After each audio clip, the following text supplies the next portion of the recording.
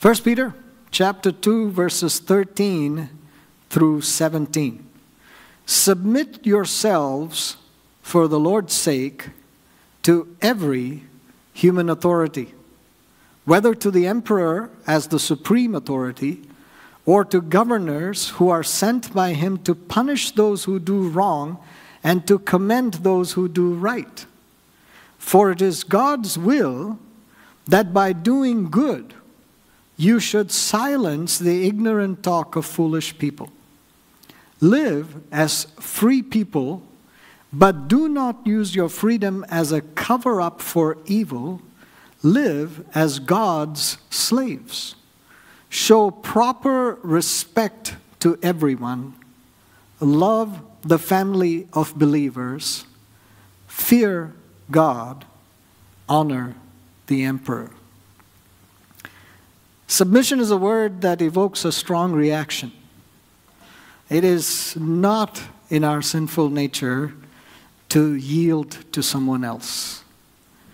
We're very keen to exercise our rights and our freedoms to not have to do what someone else tells us to do. Right? I'm free. I have my rights. And we're very keen to exercise those rights to say no to somebody else. But you'll notice that Peter says that living as free people, living as those whom God has actually liberated from sin, and not using our freedom as a justification for sinful selfishness, arrogance, or disobedience. Peter says that if you are free people, it will lead you. That freedom will lead you to willfully submit to governing authorities. Peter is saying that it is because we are truly free in the Lord that we are willing to give up our freedoms in the world. And that's a paradox. It seems contradictory. But it is the reality of a child of God. Now, in fact, Peter says it's a good deed. Last week we were talking about good deeds. What are some of the good deeds that we could do? And Peter says it's actually a good deed for us to submit to human authorities. Keep in mind, and this is important to note, Peter made this charge to believers in Asia Minor who were being persecuted by the Romans. It's most likely that just about a year after Peter wrote this letter, he was put to death. He was crucified by the Emperor Nero as part of an aggressive and horrific persecution of Christians. So all that is going on. That's the context in which Peter is writing this. And yet Peter tells his brothers and sisters in the Lord to submit to government authorities who were for the most part, and who were really most often in that context, immoral, cruel, and unjust. How come? How come he tells them to do this? Peter's charge is very similar to what Paul wrote to the believers in Rome. In Romans chapter 13, verses 1 through 7, it says this: "Let everyone be subject to the governing authorities, for there is no authority except that which God has established. The authorities that exist have been established by God. Consequently, whoever rebels against the authority is rebelling against what God has instituted, and those who do so will bring judgment on themselves. For rulers no terror for those who do right, but for those who do wrong. Do you want to be free from fear of the one in authority? Then do what is right and you will be commended. For the one in authority is God's servant for your good. But if you do wrong, be afraid, for rulers do not bear the sword for no reason. They are God's servants, agents of wrath, to bring punishment on the wrongdoer. Therefore, it is necessary to submit to the authorities, not only because of possible punishment, but also as a matter of conscience. This is also why you pay taxes, for the authorities are God's servants who give their full time to governing. Give to everyone what you owe them. If you owe taxes, pay taxes. If revenue, then revenue. If respect, then respect. If honor, then honor." What are Paul and Peter saying? Here's the simple statement that they're making. God is sovereign over all governing authorities, even the immoral, cruel, and unjust governments. And that's difficult for us to comprehend or even to accept. Proverbs chapter 21 verse 1 says that the king's heart is in the hand of the Lord. Like the rivers of water, he, God, turns it wherever he wishes. Now, we want a good God to turn every king's heart only in good ways. And in John chapter 19, verses 10 through 11, when Pilate is speaking to Jesus, Jesus is standing before him. Pilate is saying, "What have you done?" Or, trying to understand what the accusation is. When Pilate says to Jesus, "Do you not know that I have power to crucify you and power to release you?" Jesus answered, "You could have no power at all against me unless it had been given you from above." And yet, Pilate washed his hands off of Jesus, despite knowing that Jesus was innocent and despite being warned by his wife not to do anything against Jesus. Pilate condemns Jesus to be crucified. He says, let him be taken and let him be crucified. So you look at all of those circumstances, you look at how to reconcile these two statements. Submit to human authorities, and here are all these human authorities doing these things. Atrocities, injustice. And you say, how should I reconcile this? Remember this. Now remember that God, although he permits, he allows ungodly rulers to come into power and exercise authority, it does not mean that ungodly rulers are acting according to God's will. They're not fulfilling what God wants in that regard. He's not saying to them, do this, rule justly, show mercy, be kind. When God says that, these ungodly rulers are not following those dictates of God. And yet he permits them to rule. Ungodly rulers may never even obey or even acknowledge God. But here's the thing. Sin and its consequences, rebellion against God, the fact that we have said to God, I don't want you, and I will be my own God. Human beings have said that right from the time we sinned, or original sin, but all through history that has happened. Sin, rebellion against God, and then the judgments and punishment of God, as even what we read in these verses, sometimes administered through ungodly rulers, and even the ultimate fulfillment of God's plan through the completed timeline of human history, not just in a spirit of time. We look at some particular event and we say, how do we reconcile this? God looks at all of completed history of man, of the timeline of man, and says, I have fulfilled my purpose. There is a story. When we celebrate Christmas, we're speaking about a story that the Lord has initiated. But that story of what Jesus did, or how that Jesus came, is part of a much larger narrative. And from beginning to end, God has a plan, God has a purpose, God has a will that he will fulfill. And in the context of fulfilling God's plan, there are seasons, there are episodes, there are these periods that we say, I don't know how to make sense of this. I don't know how to reconcile this. And God doesn't fully explain all of it. He doesn't say this is what has exactly happened. We get hints of it. We get glimpses of what's happening. We understand that human beings harden their hearts and then God gives them up. We understand that the devil comes and asks to do certain things, just as we read when Satan comes before God and says, let me afflict Job. Let me afflict him and he will curse you. And God permits him to do so. And so we have all of these instances, we have all of the factors about what we are seeing. But there's one thing that is very clear. We must trust God and rest in his wisdom. The call that God makes to Job, even when Job questions him, or the statements that we find fairly consistently in Scripture, is not where God explains all the details, but where God says, where were you when I laid out the heavens? when I called the stars by name? Where were you when all of these things, the sun and the moon and all these things were put into place? In what way do you know, or can you even fathom the wisdom of God? In what way do you say that this is right and that is wrong? And so God doesn't say to us in those circumstances, let me give you the detailed explanation. He says, I want you to trust me. I want you to know that I am in control, that I'm in sovereign over all of this.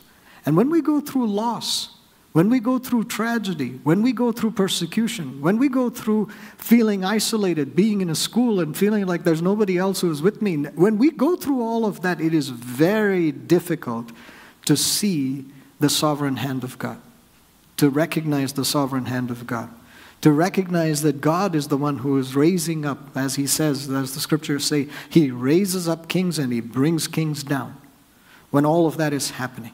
But the point that we make is that we must trust God and rest his wisdom, which means the question is not whether there will be or even why there are ungodly rulers. The question is, how should we submit to human authority? If the call is to submit to human authority, how should we submit to human authority? Well, submission to God supersedes submission to anyone else. Remember from the book of Acts that after the day of Pentecost, when the Holy Spirit was poured out, the disciples, particularly Peter and John, were turning Jerusalem upside down. They were going and declaring the gospel message of salvation with Jesus. They were declaring that this Jesus who you crucified is in fact the Messiah, and this is what he has done. And now if you believe in him, you can have eternal life. They were turning the city upside down. The Jewish leaders who had Jesus crucified by the Romans commanded Peter and John not to speak or teach at all in the name of Jesus. And in Acts 4:19 through 20, it says this, but Peter and John replied, which is right in God's eyes, to listen to you or to him? You be the judges. As for us, we cannot help speaking about what we have seen and heard. A little later, in Acts chapter 5, verses 27 through 29, it tells us that the apostles were brought in before the Sanhedrin to be questioned by the high priest. We gave you strict orders not to teach in this name, he said. Yet you have filled with Jerusalem with your teaching and are determined to make us guilty of this man's blood. Peter and the other apostles replied, we must obey God rather than human beings. They called the apostles in and had them flogged. Then they ordered them not to speak in the name of Jesus and let them go. The apostles left the Sanhedrin rejoicing because they had been counted worthy of suffering disgrace for the name, for Jesus.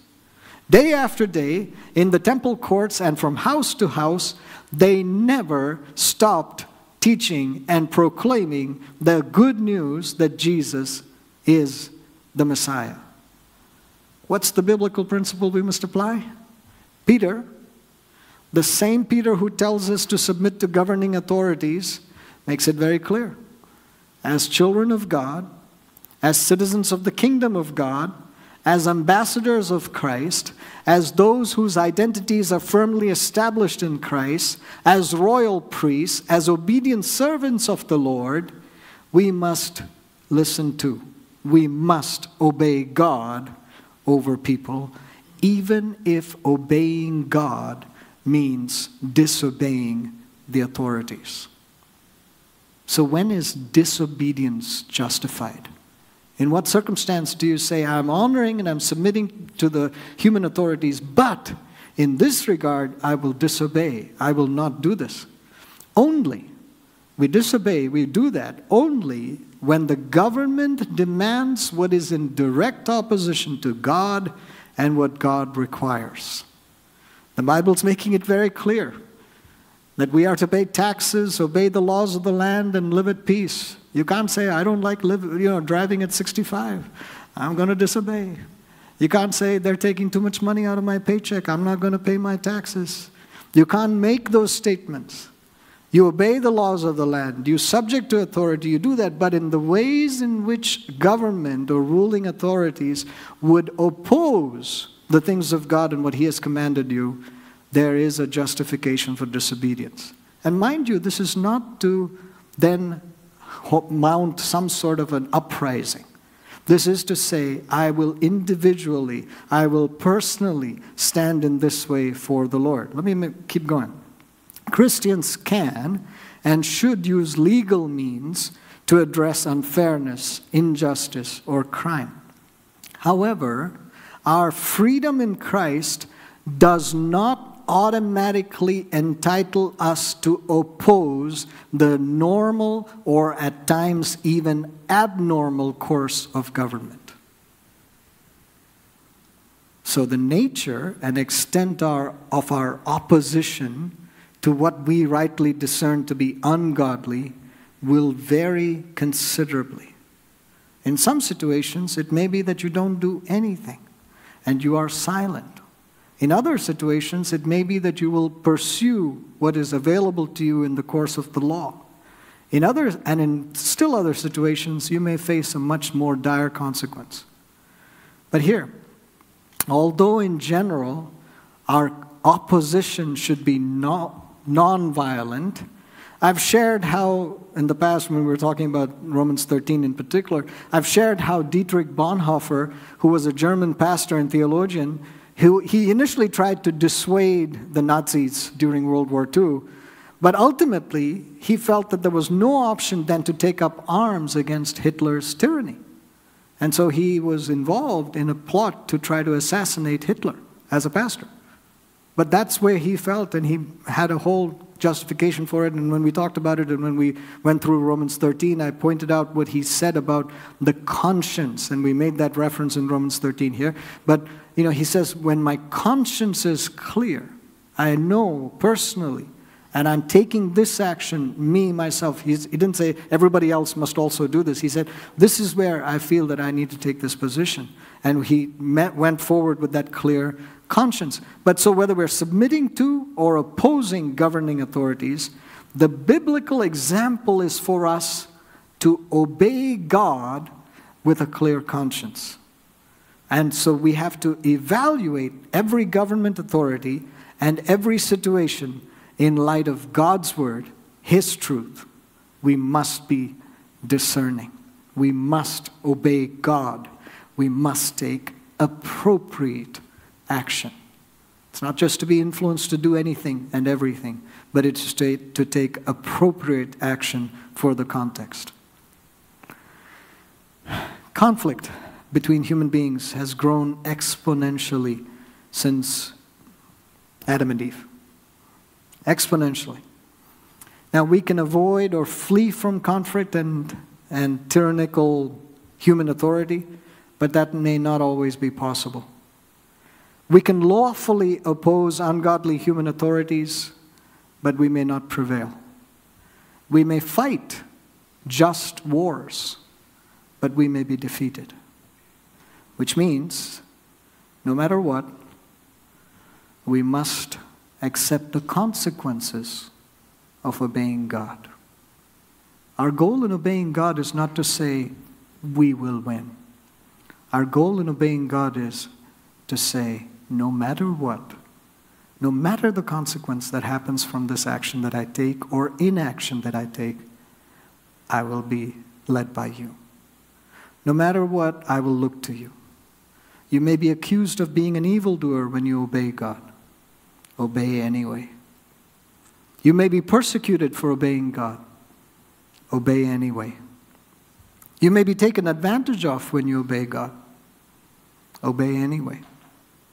You may be unjustly punished or even put to death for obeying God. Obey anyway.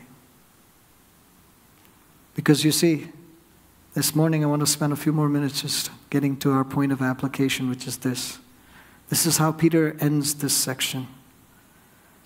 And the response that we have to apply the word of God that we have heard is by respecting everyone, loving the family of believers, fearing God, and honoring rulers. Notice each one of those statements, those four, four rules of conduct. Notice each one of those statements. Show respect, show proper respect to everyone. That means including human authorities, those you agree with, those you disagree with, those who seem to be good, those who don't seem to be good. Show proper respect to human authorities. Now, in the child's context, we may say show proper respect to your parents. But as the child grows, there's all sorts of opportunities to show respect to human authorities. Teachers in the school will let you know that isn't happening these days, but that is part of what the Lord tells us to do. Show respect to human authorities. Show proper respect to everyone. And then the next statement, love the family of believers. We've gone through scriptures before which said, you need to be paying particular attention to your brothers and sisters. Why are you in a local church? Because the call of the Lord is to participate in the body of Christ, to engage with the body of Christ, to give and to receive from your brothers and sisters, to receive spiritual gifts not for your glory but to serve somebody else, to manifest, to bear the fruit of the Spirit so that somebody else will taste and see that the Lord is good. We're called to be in a local church on purpose. We're called to be living stones that are being built up by the Lord. We're called to be the temple, the habitation of the Lord, so that the presence of the Lord is apparent, is manifest in our midst. We're called to serve in these ways, and we're called to love our brothers and our sisters. Why have prayer requests? So that we will know how to love our brother and our sister.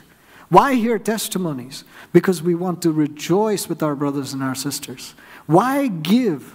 Why have a thing that says give? Why give generously in the church? Because we want to collectively care for one another and for others in the community and for others in the body of Christ. Why do we participate? Why do we say it is necessary for us to come together in this way so that I can encourage you and you can encourage me? So that we can say to one another, let me hold you accountable and you hold me accountable. So that we can say to one another, did you know that this is what the Lord has said to me? And the other person can say, oh, I praise God that He has also said that to me. Let's walk this way together. And so God raises up local churches all over the nation, all over the world, that with that body of people, we would love the family of believers. We would pray for and care for our brothers and sisters. We would build one another up in the Lord. Then it says, fear God. We've talked about this. This is not about living in fear, but it's living in the awe, the respect, the honor, the obedience, the veneration, the lifting up of the Lord Jesus and of God Himself in such a way that you would say, Lord God, I desire to walk in your ways. It's not I'm afraid to walk in your ways. I honor you, I respect you, I love you, I see how glorious you are. I see that you are worthy of my trust, that I walk in your ways. And when I walk in your ways, when I allow you to lead and guide and direct my steps, when I let the Holy Spirit tell me this is the way, walk in it, oh, there is a difference. There is a difference. And so I fear God, I live in the awe of God, I live in obedience to God. And then, after saying all of those things, notice that Peter puts honor the emperor at the end of these list of 4 codes of conduct. At the very end, he says, honor the emperor. You know what happens to us? We start there. We say, should I honor the emperor? Oh no, I shouldn't be obeying this person. I shouldn't be submitting there. Oh, this is... We forget the other 3 points. I'll tell you this. If we are living our Christian lives in obedience to those first 3 points, by the time we get to honoring the emperor, it'll be a natural activity. But if you don't do the first 3 things, you will certainly struggle with the 4th one. If we are living in such a way that we show proper respect to everyone, regardless of who it is, And if we are living in such a way that we love the family of believers, which means that we not only serve those who are in the church, but we actively, eagerly long for others to be joined into this family. We have something great over here. Come and join in this, celebrate with me. And so if we are doing that, and the family of believers is growing, each local church growing and affecting the community, reaching out to the people that they are serving, doing those things in such a way that the family of believers continues to grow, what will it do to us? It will transform us. It will make us other-centered rather than being self-centered. It will make us sacrifice time, talent, treasure, do all of it, give it, and do all of it, be stewards of the Lord's resources for the sake of the family. We will value the family. We will say, this is who I want to be joined with. And so we're doing that. If we're doing that, and then with those brothers and sisters, with all of the body of Christ, we live in the fear of the Lord, which is the beginning of wisdom. We live in the fear of the Lord so that He directs our steps. We live in the fear of the Lord so that we are able to let our steps be firm, not stumbling. When we're doing all of that, and then somebody says to us, hey, honor the emperor, there won't be any trouble. There won't be any difficulty. There won't be any confusion. There'll be an ability to discern. There'll be an opportunity to encourage one another. There'll be an opportunity to say, this is what the authorities are saying. Do we need to obey? Yes, great.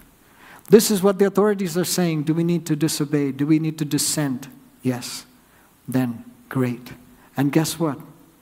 As we disobey, as we dissent, we may face persecution. We may face all sorts of attacks. When Peter writes to these believers, he's not saying to them, do this, honor the authorities, and they will be great to you. Honor the authorities, and they will give you partial, they will show partiality. They will be favorable to you, right? Honor the authorities, speak well of them, and they will leave you alone. In fact, we're coming into those scriptures even in the next portion. It is tied very much to suffering. He says, honor the authorities. And then the next statement is, and when you suffer, this is what the Lord will do. The call to Christianity, the call of the Christian life, many times in our circumstances, we forget that it's actually a call to suffering. We forget that it's actually a call to sacrifice. We forget that all over the world, there are many, many people who are living out these principles and are doing everything they can to submit to human authorities and being killed for it.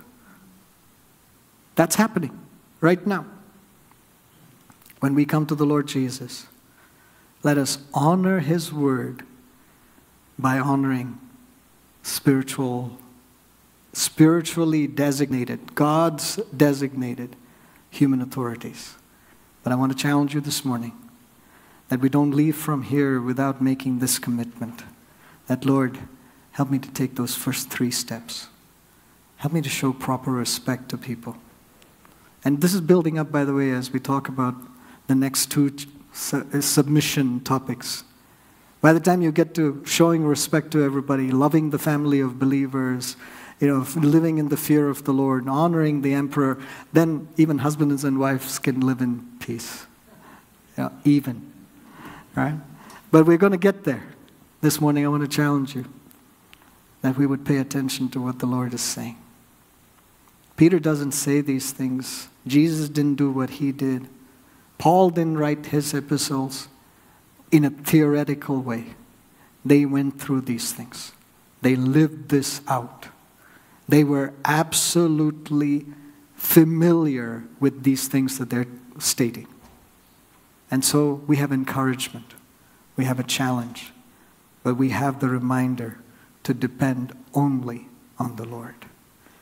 Heavenly Father, we just thank you so much that, Lord, our call to submission is not about identifying first and foremost who we should submit to, but it's, Lord, identifying and being clear who has asked us to submit. It is you. You, Lord, have said to us, submit. Learn how to submit. And so, Father, I pray that we will pay attention to you, that we will obey you, that we will trust you, that we will look to you, that we will, Lord, honor you, that we will be led by you. And as we do that, I pray, Father, that you would enable us to submit appropriately, Lord, appropriately to human authorities, never compromising the Word of God or the principles of God, but living in such a way so as to honor God before all people. So that, Lord, there will never be a statement made that is against what we have done, but that rather our good deeds would be visible to others and draw their attention to Jesus alone. Help us, Lord. Grant us grace. Father, let this word continue to ring in our hearts and prepare us, Lord, even to receive more personal, Lord, challenges. Maybe we are in this position right now, each one of us individually, where we are honoring and respecting, Lord, human authorities. But Lord, there are many areas in each one of our lives where we don't submit, where we hold on to our rights, where we hold on to our freedoms. Help us to understand and to live out the true freedom that is ours in Christ Jesus. Lord, grant us grace to live in the fear of the Lord. We pray all this together now in Jesus' name. Amen.